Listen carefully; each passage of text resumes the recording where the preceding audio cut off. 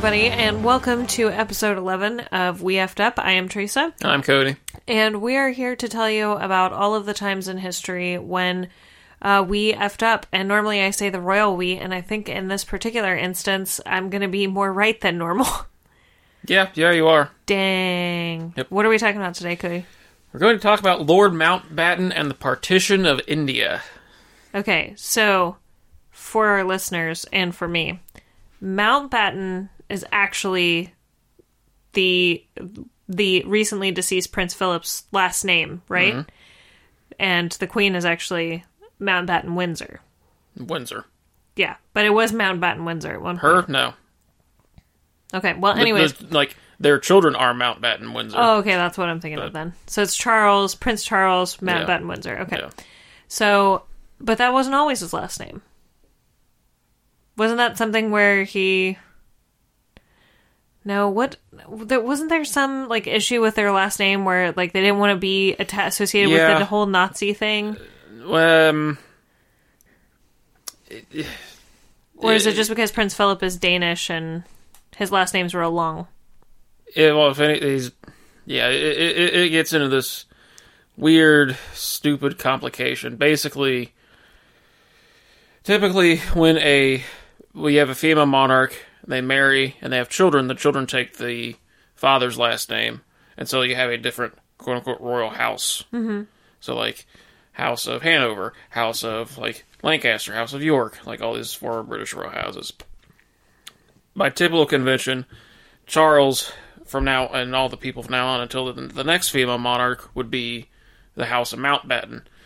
In the 50s, after Elizabeth became queen, she wanted to just continue the House of Windsor, mm-hmm. and she can just say, this is our last name. She can just issue a decree saying that.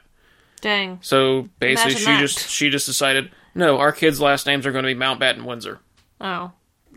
And all of her children afterwards were like, why do we have to write 20 letters for our last name? Well, they don't.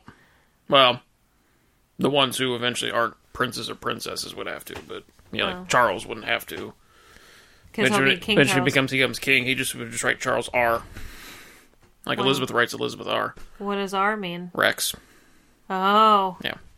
Dang. So. Imagine being so notorious that you don't even have to sign your whole name. You just have to sign R for Rex. Yeah. Which is Latin. Dope. Yeah. Anyways. Yeah, all right, that's so completely off topic. We're not even like 5 minutes in. Is this person related to Prince Philip? Yeah, that's his uncle. Okay. So. All right. On his mom's side or dad's side? The Nazi side? His dad's side. So not the Nazi side? No, that was his sister, really, wasn't it? Yeah. It was I think his sisters were married to some Nazis. I don't remember offhand. I only know this from watching The Crown, but yeah. That one episode where his sister dies in the car or in the plane accident. R for Upper does show up on The Crown, so. What? Yeah. Who? Or R for Upper? Okay. Yeah.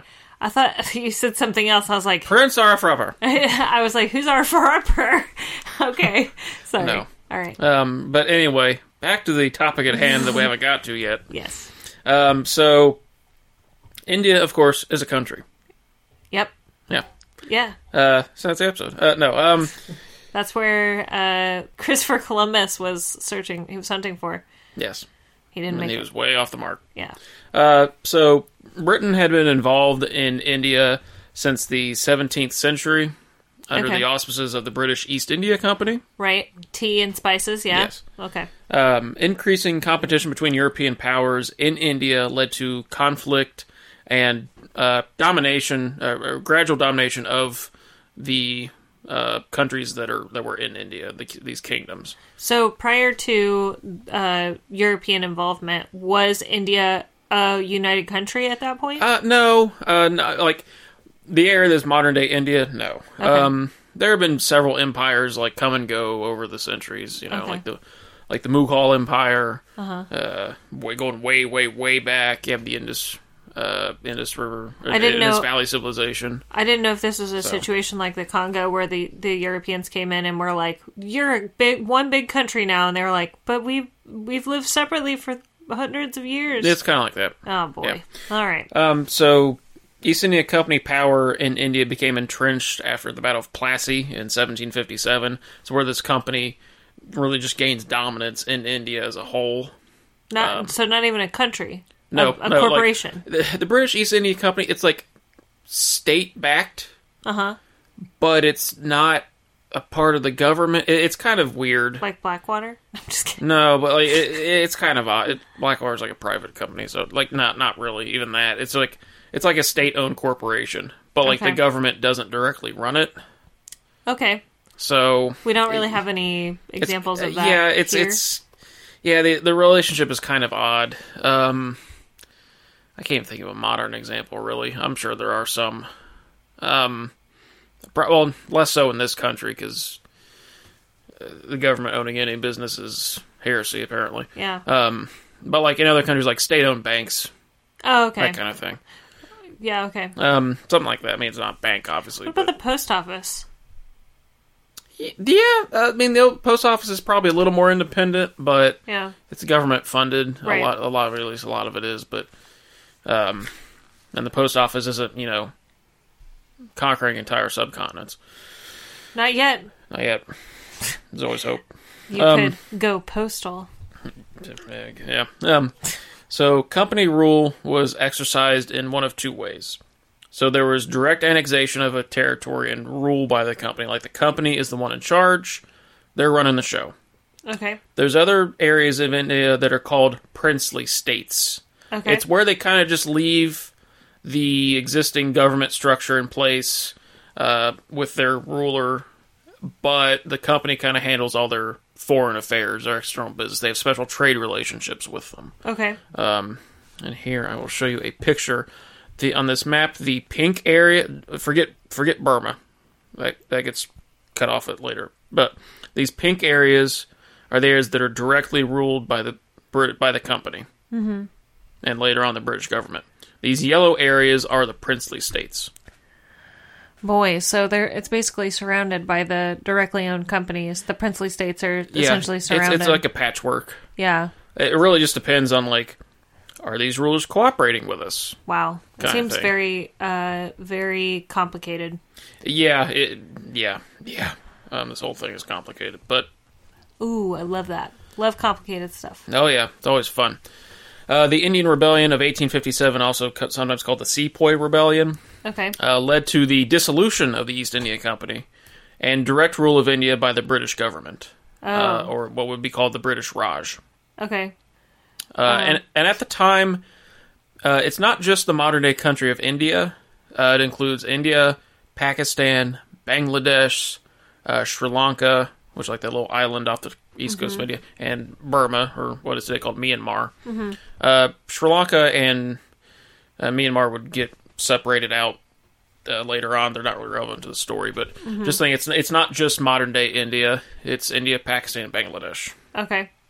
So what happened that caused the end of the British East India Company and for them to decide this is just ours now? Well, that rebellion, it kind of showed the weakness of company rule. Okay. So the British government was like, all right, well, we'll just run things now. They dissolved the company and just took over administration. Man, imagine an entire company or corporation just owning the entire country, and then when something happens, the workers rebel, the people rebel, whomever it is, the company is like, no, you're not going to do that. We're just going to take you over now. Yeah, because it's weird just having a company just rule. Right. It's not something that really has a modern equivalent. Right. Economically, I mean, were they essentially reliant on the business that was produced by the British East India Company? Like the British government, or no, the people of India and Bangladesh and Pakistan. Oh, they're the ones being exploited. No, that's what I'm saying. Like, so the entire country, basically was employed by this particular entity? No, not necessarily. Okay. They just essentially were the government in a lot of areas, and the other areas where they weren't, they had special trade relationships. I see. Everybody's extracting money from the country. So it's just easy to make them fold. They're like, well, do you want money? Yeah. And then, but eventually in the end, the British government dissolves the company and takes over directly. Okay. So After the formation of the British Raj, an opposition movement begins to coalesce, leading to the formation of the Indian National Congress in 1885. Okay. I'm just going to call them Congress from now on. Okay. So Understand. just to make it simple, so I don't have to say the whole thing. Sure. There is an area called Bengal, which is basically modern-day Bangladesh and a little bit of India. Let's see if I can show it on the map here. This area here is Bengal, like over here in the east. Okay. And after a botched attempt to divide it into east and west, a Muslim portion and a Hindu portion, Oh, boy. the All India Muslim League was formed in 1906. I'm just going to call them the League from now on. Okay. So you have Congress and League. Basically opposing one another. Congress and the League. Not necessarily opposing one another, but wanting different things for India. And I'll get into that in a little bit. But something else you may want to take note of. So, like, these green areas on this map here are the Muslim majority areas. And these red or orange areas are the Hindu majority areas. So, like, this is Bengal. So they're trying to divide that up into Hindu and Muslim parts. Well, it's the Muslim part in the middle, smack dab in the middle of basically all Hindu parts. Yeah, well, that creates a complication later on. Okay, I can see where this is going. Yeah. Drawing arbitrary lines along racial or religious segments always goes well. Yeah. Like I said, the League forms in 1906. Next decade, you have World War One. Now, World War One, the British, it wasn't only the United Kingdom fighting for under the British flag, Sure. or the British side. You also had the Australians, New Zealanders, Canadians, South Africans. You also have Indians also serving in the British Army during World War One. So you have Indian soldiers in the trenches and stuff. Okay. And World War One saw extensive use of Indians under British command. Over 1.7 million Indians served in the war, Wow. with over 74,000 being killed during the course of the conflict. Wow. I mean, I didn't even know that there were Indian people involved because they probably just get lumped under the British umbrella at the time. So I had no idea. Oh, yeah. And the fact that Indians are fighting and dying in this European war. Right. That they have nothing to do with. Yeah, It doesn't it's not even close to them. Yeah, you can kind of see where that goes. Yeah. It's at this point I'm going to introduce a character to our story who is probably one of the most well-known people in the world, Mohandas Gandhi. Okay. Do I really need to show you a picture? You do not need to show me the picture. All right. Ben Kingsley. Yeah. No, I'm just kidding. Go ahead. He had been born in October 1869 in Gujarat, India. He was educated as a lawyer in the UK. Okay. So he went to Britain to actually train to become a lawyer. Pause real quick. There was quite a bit of an exchange in terms of culture and people at this point between Great Britain and India. Am I right? More so Indians going to Britain to be educated and then returning home, as opposed to British people going to India and bringing back Indian culture. Okay. You do have some Indian immigration to Britain. You have some going there to get educated and then coming back. So it's more taking British ideas back to India than taking Indian ideas back to Britain. So was that something that was kind of only relegated to wealthy people? To be Indian and to go to Britain and be educated and then come home? You would have had to have some degree of connection with somebody to do it. Your, for lack of a better term, your poor street urchin in Mumbai probably would not have that opportunity. Sure. So, anyway, he was educated as a lawyer in the UK. He actually moved to South Africa in 1893. He lived there was a large Indian community in South Africa, because it was also a British colony at the time. And it's, it's not as far away as Britain, certainly. Yeah. So he moved there in 1893, working as a lawyer. And he developed his ideas of nonviolence and non-cooperation while in South Africa, the stuff he's known for. Okay. He would return to India in 1915 with his family. He's married, has several kids by this point.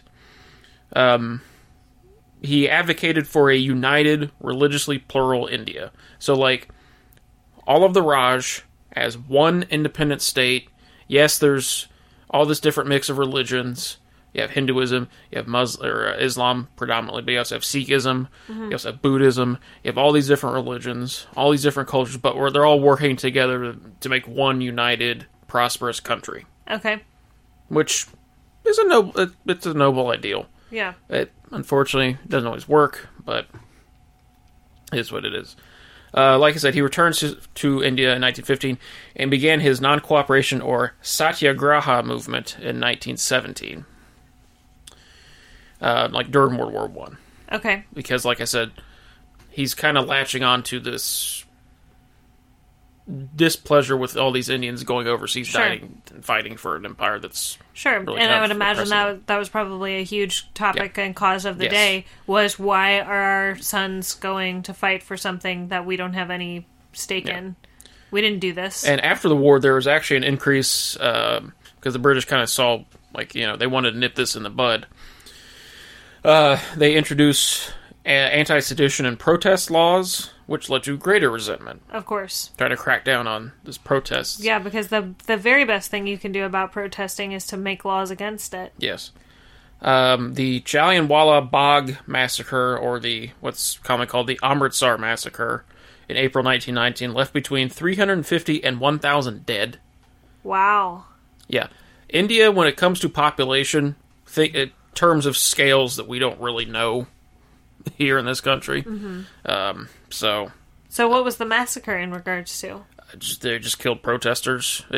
Thing has just escalated. Violence escalated. And jeez. You end up with was it the several hundred people dead. Police force? The military? Military. Oh, boy. So. Okay.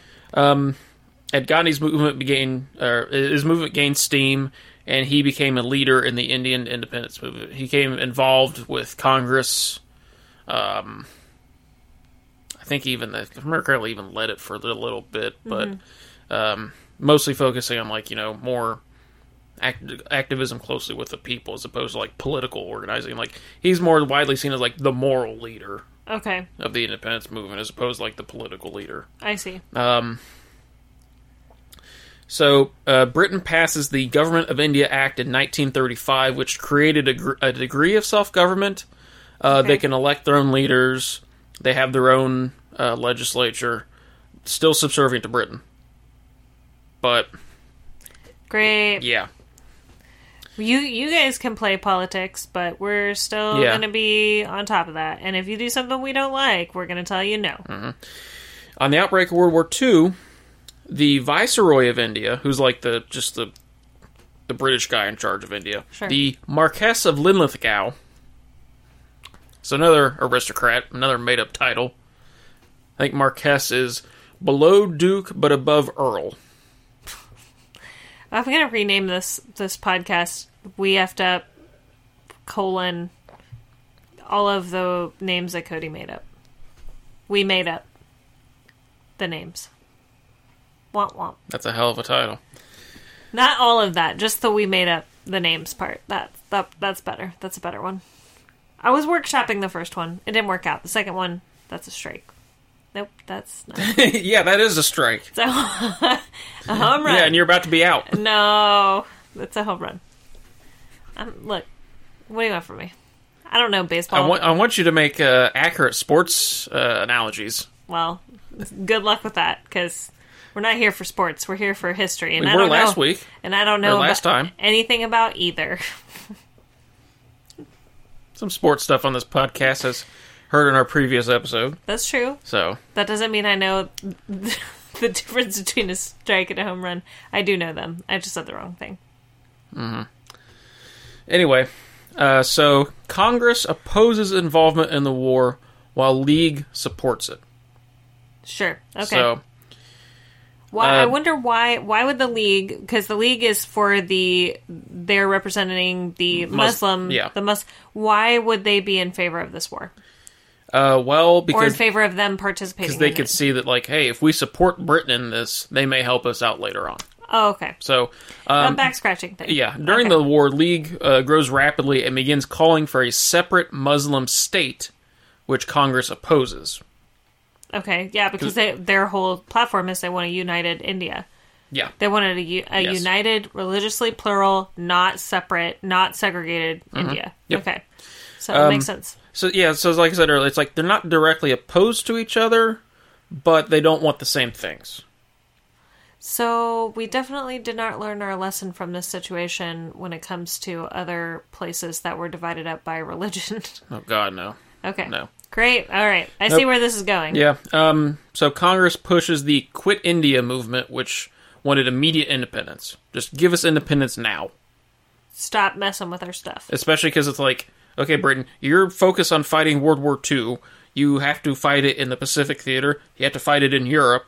Let us handle our own stuff. Sure. So Britain, it's really less on your plate. Right. And less money that they're having to worry about. Yeah, the Raj immediately arrested Congress leaders. Oh, great. Yep. We don't want that happening. A former member of Congress, the radical anti-British activist Subhas Chandra Bose, went like as far as he could go. He solicited German and Japanese support and led some Indian forces against British army. So he's just like, look, we just want independence. We don't care who backs us in it.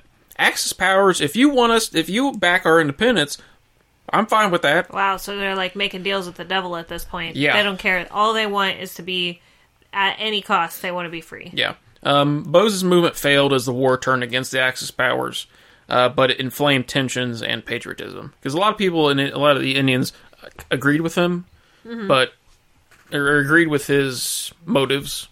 Sure. But not necessarily, all of his actions. But, they had some degree of a common interest with him. Sure. So, during World War II, over 2.5 million Indians served, with over 87,000 being killed. Wow. So same thing, different war, basically. Yeah. After the war, a combination of Indian unrest and the economic exhaustion of the UK led to independence being approved. Because, after the war, the UK is, economically shattered. Yeah. They're reliant on us for loans. Right, exactly. So they can't afford this massive empire anymore. Right. I mean, what is the cost of upkeep in order to stay in control of something halfway across the world? Yeah. So it's just becoming more and more, or less and less lucrative, less and less cost effective. So they didn't care about the growing unrest and the movement to give India their independence. They were really like, well, we can't afford to keep them, so cut them off. Well, the more unrest means you need more troops there, which costs more money. Well, also, when they left, when Britain withdrew from India, did it leave, a huge gaping hole? We're going to get to that. Okay. All right. That's where we're going. We're getting there. All right. Labour Prime Minister Clement Attlee, who's the guy who succeeded Churchill, sent several members of the cabinet to India in March 1946 to discuss what independence would actually look like with Indian leaders and formulate a plan. Well, that's kind of a good thing, right? Yeah. They weren't just like, bye. Yeah. Well, leaders of Congress and League could not agree on a plan, as previously. Congress wanted a united India, while League wanted a separate Muslim state. Sure. And I'm going to take a break here to kind of introduce you to the two main players for Congress and League. Okay. So for League, the All India Muslim League, its leader at this time was a man by the name of Muhammad Ali Jinnah. Okay. He had been born on Christmas Day, 1876, in Karachi, in modern-day Pakistan. Mm-hmm. He was, like Gandhi, educated as a lawyer in the UK. Okay. He returned to India and worked in Mumbai. Okay. He joined Congress initially in 1904, because remember, Congress was kind of this all-encompassing independence party. Right. So you still have a lot of these League members starting out as members of the Congress Party. So he joined Congress in 1904, but was dissatisfied with the party's direction and joined League in 1916. Okay. But he left politics in the 1920s because he didn't think it was moving far enough. Mm-hmm. So he just went back to his law practice, private practice. But he returned to League in the late 1930s, advocating for a separate Muslim homeland in India, or within the Raj. Okay. Support for the British during World War II led them to see Jinnah and League as representative of all of India's Muslims. Okay. Yeah. Great. And League won every Muslim seat in elections to India's parliament in 1945, cementing Jinnah's leadership role. Wow. So this legislature that India has, or that the Raj has, there's certain seats allocated to Muslims, certain seats allocated to Hindus. That seems rough. Yeah. Like, is it a good thing to divide up seats by religious affiliation? Well, a lot of these seats are also like, Muslim majority areas, Hindu majority areas. Okay. They're probably going to elect. Yeah. So at this point in time, they are not able to see any sort of shared purpose between the Muslim and the Hindu populations in India. At this point in time, they can't find a common purpose to unite under. It's becoming harder and harder to. Okay. So the leader of Congress at this time was a man by the name of Jawaharlal Nehru. Okay. He had been born in 1889 in Prayagraj, India. Uh-huh. Do you want to guess what the next thing I'm going to say is? He went to Britain. He was educated as a lawyer in the UK. Yeah. He returned to India in 1912 and began involvement in the independence movement, joining Congress. He supported Gandhi's Satyagraha movement. And where I'd mentioned Gandhi was regarded as like the moral leader of the movement, he's regarded as the political leader. He's the political arm. Yeah. Okay. And he actually led in those elections that I mentioned, he led the interim government as India's prime minister from September 1946 onwards until, until we get to like where we're talking about. Okay. So those are your major players in India at this time. Okay. The UK announces that India would be granted independence no later than June 1948. Okay, so still several years. Yeah, you have like a couple years to go. Of posturing, yeah. Yes. Okay. And Attlee appoints Louis Mountbatten as Viceroy of India, charged with overseeing independence. And this is where we get to our effer-upper for the episode. So he's basically the outro. He's like the guy that's supposed to see them out. Yes. Okay. Louis Mountbatten. Born in June 1900 at Frogmore House in Windsor, England, which is a royal residence. Yeah. He is, as I mentioned earlier, an uncle to Prince Philip, which also makes him a second cousin of Elizabeth II. I knew you were going to say that. I was like, how is he born in a castle in England? Ugh. Well, I think his dad was a grandson of Queen Victoria or something. Dude. So Philip II, or Prince Philip, the late Prince Philip, and Elizabeth II were cousins. Yeah. Yeah. Man, monarchy is gross. Yeah. I mean, like, in terms of... Yeah. Really in general, but in terms of, like, marrying cousins and stuff. Ew, man. Come on. Yeah. Of all the dudes. Yeah, they're getting better about it. They're marrying commoners now. Well, yeah, they're marrying commoners and then having blood feuds and having to flee and get protection orders and all kinds of stuff. They marry Americans and... Dang. Yeah. Move to Canada. Yeah. I think they live in California now. Oh, I thought they lived in Canada. No, I don't think they do. But then there was a whole argument, like, Harry wanted royal protection still. Like, he wanted to have royal bodyguards still, and the Queen was like, no, we're not going to support that because it's an expense that we don't want anymore. And then he's like, but we're getting death threats because my wife is mixed race. And, yeah, so... Oh, no! We can't have that! Don't say that. If you guys haven't watched the Bill Hader and Fred Armisen imitation of the Queen and Prince Philip on SNL, you should definitely check that out on YouTube. Add a couple more views to the 5 billion views already on there. It's pretty great. Yeah, that is pretty memorable. All right. Anyway, sorry. We digress. Yeah, she's worried about that, but yeah, she has a rapist for a son. It's like, alleged rapist. That's right, yes. Alleged. Please don't sue me for libel. Not convicted. Yes. Currently. Just stripped of all his titles. So yeah, it's actually something a little interesting, like, the original name of the Mountbatten family was Battenberg. Uh-huh. But during World War I, the royal family, like, they have all these German titles and stuff. Right. Like, it was originally the House of Saxe-Coburg and Gotha. Right. But it was changed to House of Windsor. Right. Battenberg was changed to the English version, so it would be Mountbatten. Right. Because Berg is... Right. Yeah, is mountain. Yeah. Yeah, so... That's where Mountbatten comes from. I thought I don't know if I read this or maybe they said it on The Crown, but something about how they did that so that it kind of distances them from the German aspect of it post World War One and Two. They're very vain. The family's very vain. Yeah.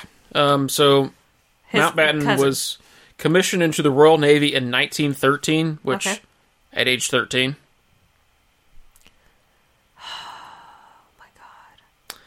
And pointless titles are pointless. And served during World War One as a teenager. Doing what? Sitting at the top of the ship, like, go do this. Yeah. I'm playing with tin soldiers. Of course, he continues his naval career. He was nicknamed the Master of Disaster by several admirals for getting into trouble. Oh, boy. Yeah, of course. He's royalty, so he's going to get away with it. And yeah, they're just going to be like, wow, what a chip off the old block. Yep. He was promoted to Vice Admiral and joined the Naval Command Staff in 1942 during World War II.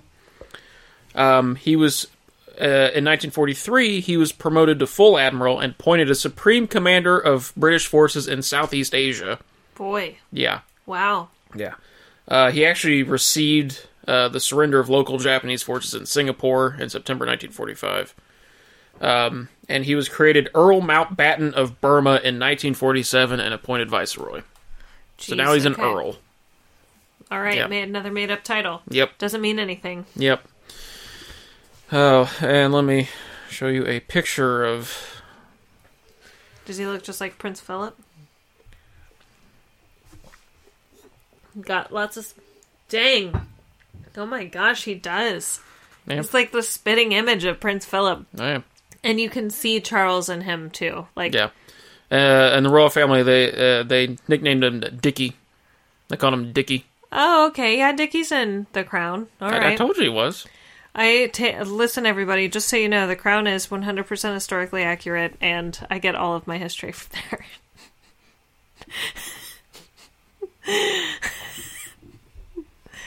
Look, how else am I supposed to know about the Queen if I don't watch The Crown with Olivia Colman's amazing rendition of Queen Elizabeth and read a book. Gillian Anderson's rendition of Margaret Thatcher. Sexy Thatcher.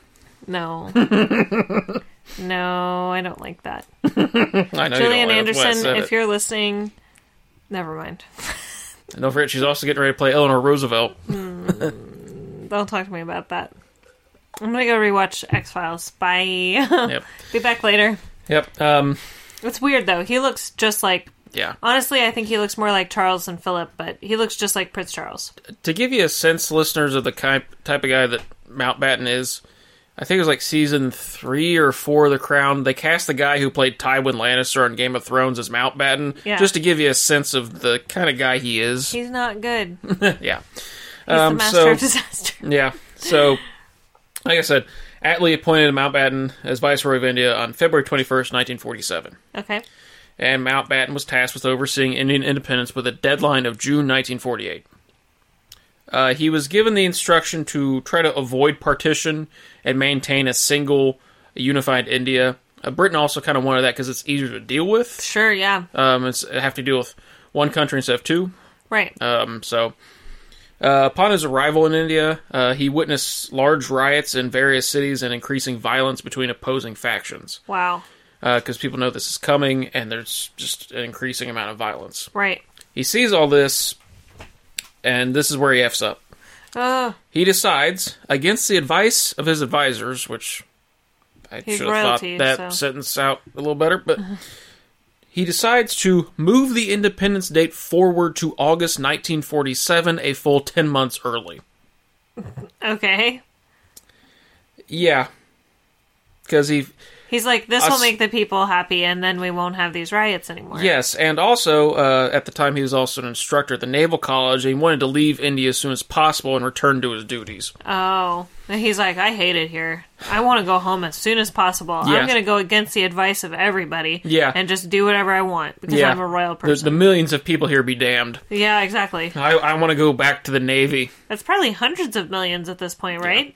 Yeah, hundreds of millions of people. Yeah. And he's like, but the Navy. Yep. Mountbatten tried to persuade Jinnah to stay in a united India, but Jinnah was adamant that a separate Pakistan must be created. Okay. So this is what we're talking about, is the creation of Pakistan. Yeah, Separation of the area that is now known as Pakistan from... And Bangladesh. From India. Yeah. Which, listeners, if you know anything about geography or you have the world map close to you, guess what? Pakistan and Bangladesh, still separate countries. They became separate countries, and they are separate countries. Yeah, we'll get into that. Okay. Seeing Jinnah's intransigence on the issue, Indian leaders acquiesced to partition despite opposition from Gandhi. Like, Gandhi didn't want this. He wanted a united India. The British government approved of the plan with the Indian Independence Act of 1947. They're just like, all right, fine, sure, whatever. Wow. I mean, they don't have any money to continue to spend there anyways, so it's in their best interest to pull out as soon as possible. Yeah. Mountbatten, to kind of decide, where the border should actually be, because there's no border. This has all been one unit of. He's like, I stood on this big mountain and threw a stone, and then we made that line, and then I stood down there and I threw a stone. No, it's going to be something stupid, isn't it? Maybe stupider than that. Oh God!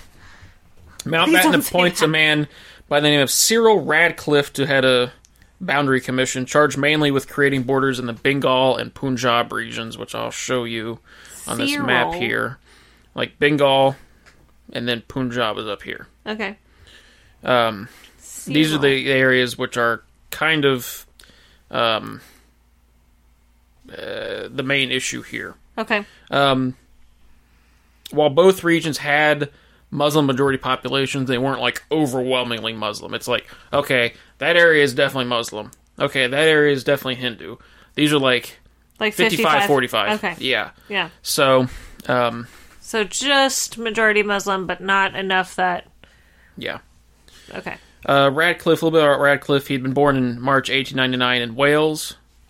What am I going to say next? British lawyer. Yes, he was educated as a lawyer in the UK. Yeah, wow. You couldn't have guessed that one. Yeah. He worked for the Ministry of Information during World War II. That's a made-up place. That's in Harry Potter. Just kidding. Yeah, possibly. He had been a college friend of Mountbatten. Of course. And he cronyism at its finest. He was appointed by Mountbatten to head the Boundary Commission. Okay. He had only 5 weeks to draw the borders. I know, it's like, what is this guy's qualifications to draw borders between countries? He's not a geographer. He's not a cartographer. No. He doesn't know anything about India. He's a lawyer and he'd never been to India. He had never been east of France. This is stupid. This is like using a dowsing rod to create the borders of a country. Pretty much. 2 separate commissions were created, one for Bengal, one for Punjab. Okay. Each commission had 5 members, 2 each from Congress and League, and in addition to Radcliffe himself. Okay. So, these areas that they're trying to divide this line in between, are these areas are they heavily traveled? Do they have roads there? Or is this something where this dude's like trying to traipse through the wilderness and be like, this is he didn't actually go to these places. Oh. No. So he just drew it on a map? Yeah. This is so much dumber than the rock thing. This is so much dumber than the rock thing, because then at least, you could see natural boundaries. The Sikh community was not represented adequately. Wow. Yeah. Especially in Punjab, because I think that's, if I'm not mistaken, that's where, the Sikh holy sites are. I was going to say, that's it's not a majority, but it's a fairly large percentage of people in India. Yeah, it's true. Wow. Radcliffe, as I mentioned, he'd never been to India. He was not familiar with the social dynamics. And, of course, the drawback of these commissions, having 2 members each from the 2 opposing parties, guess what? They deadlocked. Leaving basically Radcliffe to just make most decisions himself. Whether or not this area should be in Pakistan, this area should be in India. Why didn't he just do it himself anyways? What's the point of a commission if you're going to be deadlocked all the time? I don't know. Radcliffe, basically, and then he just thought no matter what he did, people would suffer. So he's just like, well, I'll just try to make the decision where the least amount of people are going to suffer. Or the most equal amount of people suffering on both sides. Yeah. Lord have mercy. Radcliffe finished his work only a few days before independence. Oh my gosh. The process was kept completely secret. So there's no, like, open hearings or anything like that. With not even... Well, they couldn't. There would be no time. Yeah. With not even Pakistan and India, the actual countries, knowing their border until a day after independence. Wow. So they don't even have time to plan. Oh, Lord, They're no. just thrown into There's this. no planning involved in this. They're like, here are the irrevocable borders of your new countries, and we're telling you this the day after we're out of here. We've washed our hands goodbye. Yeah. Jeez, man. So, on August 14th, 1947, the Dominion of Pakistan came into existence with George VI, the King of Britain. He was retained as king, so he's now also King of Pakistan. And Jinnah becoming the Governor General, who's like the king's representative in the country.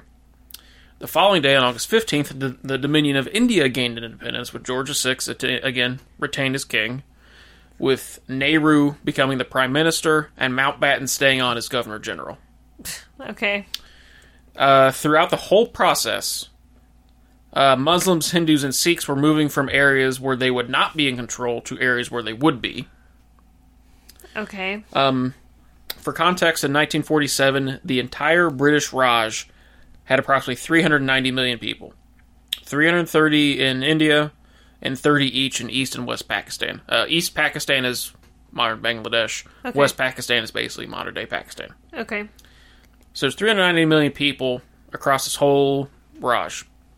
An estimated 14.5 million people moved between countries over the span of a few months.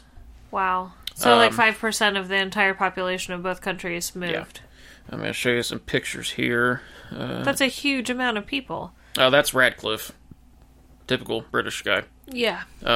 Glasses, suit. You get the picture. Yeah, this is how it's kind of divided. The green is Muslim areas. Orange is, or green is like Pakistan. Orange is India. These gray areas are like the princely states. Britain doesn't actually control them, so they kind of give them the option to go their own way. But like when your whole country is surrounded by another country, you kind of have no choice but to join it. Right, exactly. So like they all get taken care of. But so here's Bengal, here's Punjab. See, they're kind of like divided. Yeah. Down the middle. Uh-huh. So yeah. And that's a picture of just trains going to and from places. The train themselves are packed.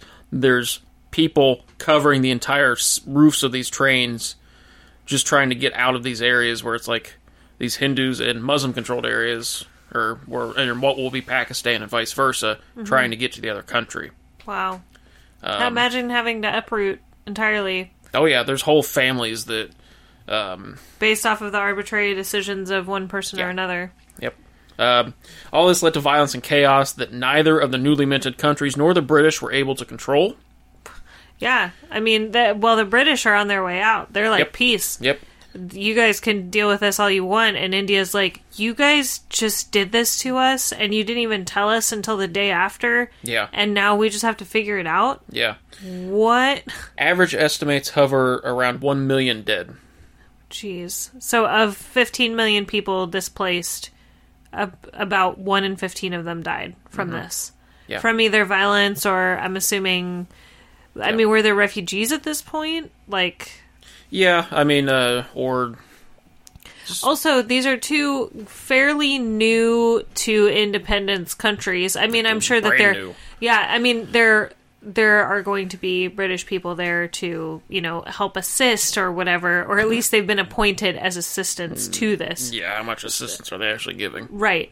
But these are two governments that are completely unprepared for the amount of people that are going across this border, and they're not prepared to assist them. There's no resettlement councils. Oh, Lord, no. Yeah, there's it's no a free-for-all. There's no social welfare here at this point. Yeah. I'm sure there's no food welfare. No. It's just, well, we're all riding on these trains. We're riding on the roof of these trains to try and figure this Literally out. leaving everything behind and basically just taking what you can carry. Leaving with the clothes on your back.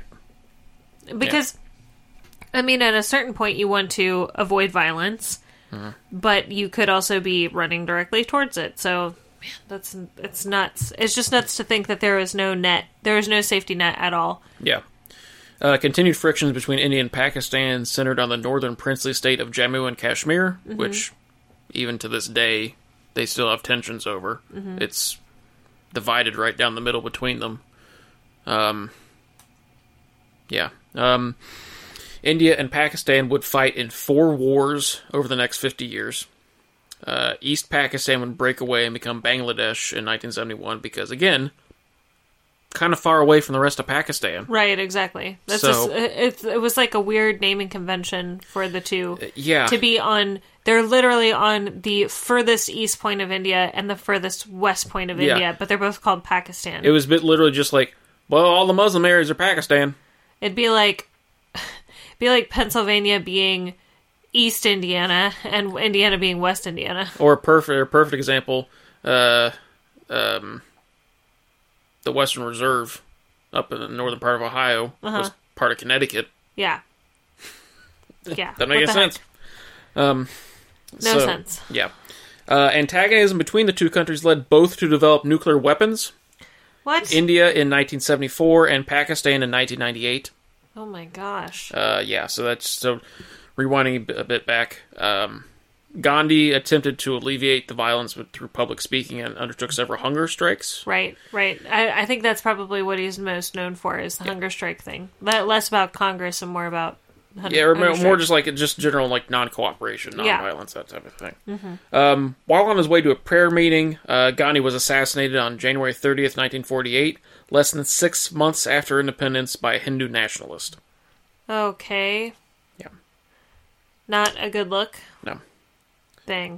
Cyril Radcliffe returned to his work as a lawyer and was created a baron in 1949 and a viscount in 1962. All made up. Yes. Before dying in April 1977. 1977. Oh my god, it's not that long ago. It's so not that long ago. Yeah. Muhammad Ali Jinnah, which I didn't actually show you a picture of him, did I? No. That's Nehru. Okay. That's Jinnah. Okay. Yeah. He was sick, and you might be able to see it here a little bit. He looks kind of gaunt. Yeah, I was thinking, like, his eyes are kind of sunken, and his cheekbones later are picture of him, it gets worse. He kind of is, did he have for cancer? lack of a better word, like corpse-like. Oh, boy. He had, I think, I'm not saying he had tuberculosis. Okay. But it was also one of those things where it's just like, he's just surviving out of spite. Like, I'm surviving just to get this through and to see this happen. Oh, boy. So he serves as the first Governor General of Pakistan until his death in September 1948. So just about a little over a year later. Not even that long. Yeah. Okay. So he lives on to see an independent Pakistan. Okay. Pakistan became a republic in 1956, deposing Elizabeth II, so she's no longer Queen of Pakistan. Right. Severing its last links to Britain. Jawaharlal Nehru continued as India's first prime minister until his death in May 1964. Wow. So he serves for quite a long time. A long time. Yeah. Overseeing India's transformation to a republic in 1950, deposing George VI, so sure. Again, severing that last link to Britain. Okay. Which I'm sure at that point they were like, well, we don't really have any control over it anyways, so. Yeah. Louis Mountbatten served as Governor General of India until June 1948, returning to the UK and the Royal Navy. He served as the first Sea Lord. That sounds like something that... I knew you were gonna like roll your eyes at that one. What's the guy's name who started Scientology? L. Ron Hubbard. Yeah, that sounds like something he would appoint himself. The Sea Org. I am the Grand Sea Lord of the Sea Org of the Church of Scientology. Yeah. Something crazy like that. I'm going to start calling myself Sea Lord. if we're talking about made up... Do you need water? No, I'm fine. If we're talking about made up names, Sea Lord's a pretty good one. The first Sea Lord is... It's like the operational head of the Royal Navy. It's kind of like, in this country, the Chief of Naval Operations. Okay. He served in that role, again, as First Sea Lord from 1955 to 1959, and Chief of the Defense Staff from 1959 to 1965. So he's the guy in charge of the military. Like the actual member of the military who's in charge of it. Kind of like the chairman of the Joint Chiefs. Right. In this country. Obtaining the rank of Admiral of the Fleet. It's like a 5-star admiral. So he really rose up through the ranks. He's like, I'm 13. I basically was born on this boat. Yep. And then he became the head honcho. Yeah. Before retiring in 1965. He was assassinated by the IRA while on his fishing boat in Ireland in August 1979. Did I just spoil the crown for you? Now you did? I didn't know that was going to happen. Well, you shouldn't have said anything about the crown. Oh. Well, you got to cut that out. You don't want anybody to get the crown spoiled for them. It's been out for several years. Shh. So he was assassinated, but he wasn't even... So I guess he still had the status of being a distant member of the royal family. Well, yeah, I mean, he's Prince Philip's uncle. So, Yeah. and he's well within the... he basically takes Prince Charles under his wing and mentors him somewhat. Yeah. Yeah. Okay, Yeah. I remember. Okay, so I haven't seen that far into the crown, but young Dickie is the one who tries to get him to go to Exeter, not Exeter. Something like that, if I remember correctly. He wants to get him to go to the close college, but then Prince Philip is like, no, he's going to this crazy Scottish college that I went to. That had to build has this wall terrible. at. Yeah. Well, he didn't have to. He built a gate. Or gate. Well, whatever. And he didn't have to do that. He did it out because he was sad. I felt so bad for him. He's like, oh, you're going to this private boarding school.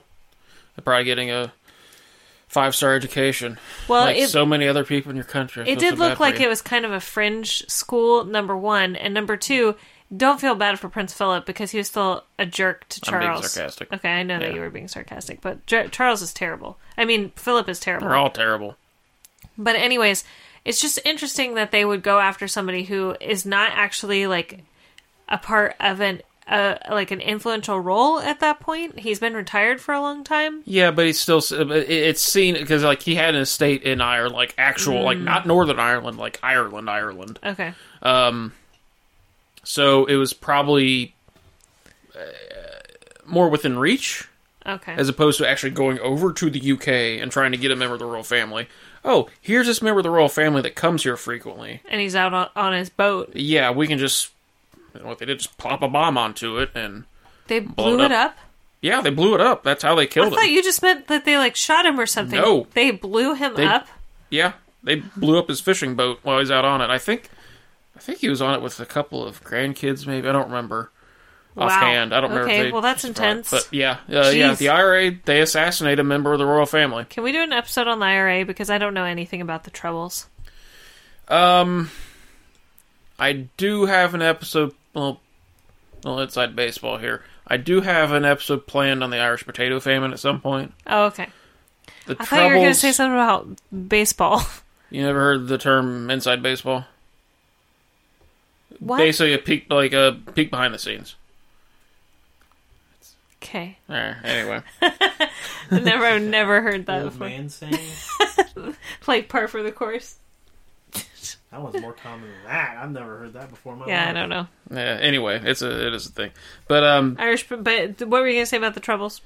The Troubles, they may come up at some point.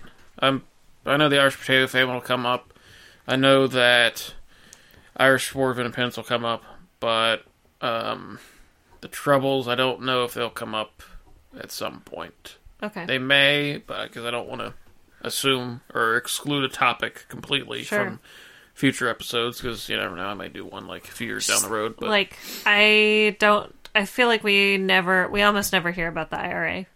And considering it was not that long ago, 50 years ago. No, I mean, the Troubles only ended in the 90s. The Good Friday Agreement in 1997, I think. Don't even know what that is. That's what ended the Troubles. I get that. So I just mean within our lifetimes. I know, I'm just saying, I have never... people don't really talk about that at all. They're like... Yeah. Ireland can take care of itself. Former IRA members, I think, have been elected to Parliament. So... A lot of people will just close a blind eye to anything that happens in Ireland for some reason. Yeah. It's really weird. Irish people, though, are also fiercely defensive of their country. Yeah. So, and I think it's partly because they What you said, Steve, it's also weird because it's there's such a large Irish descended population in this country. Yeah. especially in the north, especially in New England. But I mean, rednecks are mostly Irish and Scottish, so That's because they all went to Appalachia. yeah. Fertile land. And they're used to brambly, crappy, Downcast. Yeah. Grow in that area, they'd be the Irish. yeah, pretty much. Sorry. So- Sorry, we totally digressed there, but yeah, just interesting. I would like to learn more about the IRA, and I think that we kind of owe it to people to outline that, considering it gets almost no discussion. Yeah. Yeah, especially because it's like, I mean, yeah, it's not really relevant to American history too much. Sure. But especially the potato famine doesn't really get a lot of But that is A play definitely in- relevant. it's because it's why we have such a large Irish descendant That's what I'm population in this saying. Like, country. yeah, like the Irish potato famine is almost directly responsible for Yeah. the amount of Irish people Like- who lived here, and then all of the stuff that they went through in the early. The current population of Ireland still has not recovered to what it was before the potato famine. Yeah, like that's nuts. So. So that I feel like that's really important. But yeah, the potato famine will definitely be coming up on this episode because there's definitely one asshole you can pin it on, or a lot of it you can pin it on. Wow. Jeez, Yeah. So a little preview for he brought bad potatoes. a future episode. Not within the next, That's 3, okay. 4, 5, but some point down the road. Okay, So, cool. sources I used for this include Yasmin Khan's The Great Partition, The Making of India and Pakistan from 2007, Anthony Reid and David Fisher's The Proudest Day, India's Long Road to Independence from 1998, Jaswant Singh's Jinnah, India, Partition and Independence from 2009, Damodar Sordesai's India, The Definitive History from 2007, Ian Talbot and Gurhalpal Singh's The Partition of India from 2009, The Great Big Book of Horrible Things by Matthew White from 2015. Yeah. Shameful Flight, The Last Years of the British Empire in India from 2006 by Stanley Wolpert. And Philip Ziegler's Mountbatten, The Official Biography from 1985. Okay, So, essentially a recurring theme in both near and far history is white people coming in and drawing arbitrary borders where there weren't any before is not the way to unite nor assist a country in any way, shape, or form. yeah, without consulting anybody who knows anything about it. Right, exactly. I mean, see India, see Africa, see Eastern Europe, see the Balkans. So, See Israel. yeah, I didn't even think about that. But yeah, it's just like all over the globe, it's like you just see all these arbitrary borders just... Side note, if you've never seen Eddie Izzard's comedy special called Dressed to Kill from, I think it's like 2000, 2001, please go watch it. She's hilarious. She goes on about British people going on and arbitrarily drawing borders where there weren't any for people who had lived there for millennia. Yeah, it's great. Dressed to Kill is great. It's a tiny history lesson. Yeah. She's a history buff and also funny, maybe also on cocaine, but Also great on Hannibal, which was unexpected. yes. That Izzard she's Yeah. phenomenal. So, yeah. So, tell us a little bit about what's going to happen next time. We're going to talk about why you really, really, really should never piss off Genghis Khan. Oh, yay. I don't know anything about Genghis Khan except for maybe he has, like, a lot of descendants. It's dubious, because there's not really a great way to Dubious. prove it. But So we're back to doom and gloom. doom and gloom, yeah, a lot of deaths, Boy. a lot of needless deaths. Here we go. So, All right, so please don't forget to check out our sister projects, or mostly my sister projects. The YouTube show, The Drunken Pawn, which is produced by myself and hosted by our co-producer, Steve, on this podcast, where we drink beer and play board games. It's a great time. Attack of the Final Girls, which is a horror review podcast, which is co-hosted by myself and my lovely podwife, Juliet. 3 Minute Movies, which is a YouTube channel where I attempt to summarize and spoil movies in 3 minutes. please rate, review, and subscribe to our show so we can stay on the charts. Check us out on Twitter and Instagram at We Effed Up. I am Teresa, And I'm Cody. and this is We Effed Up.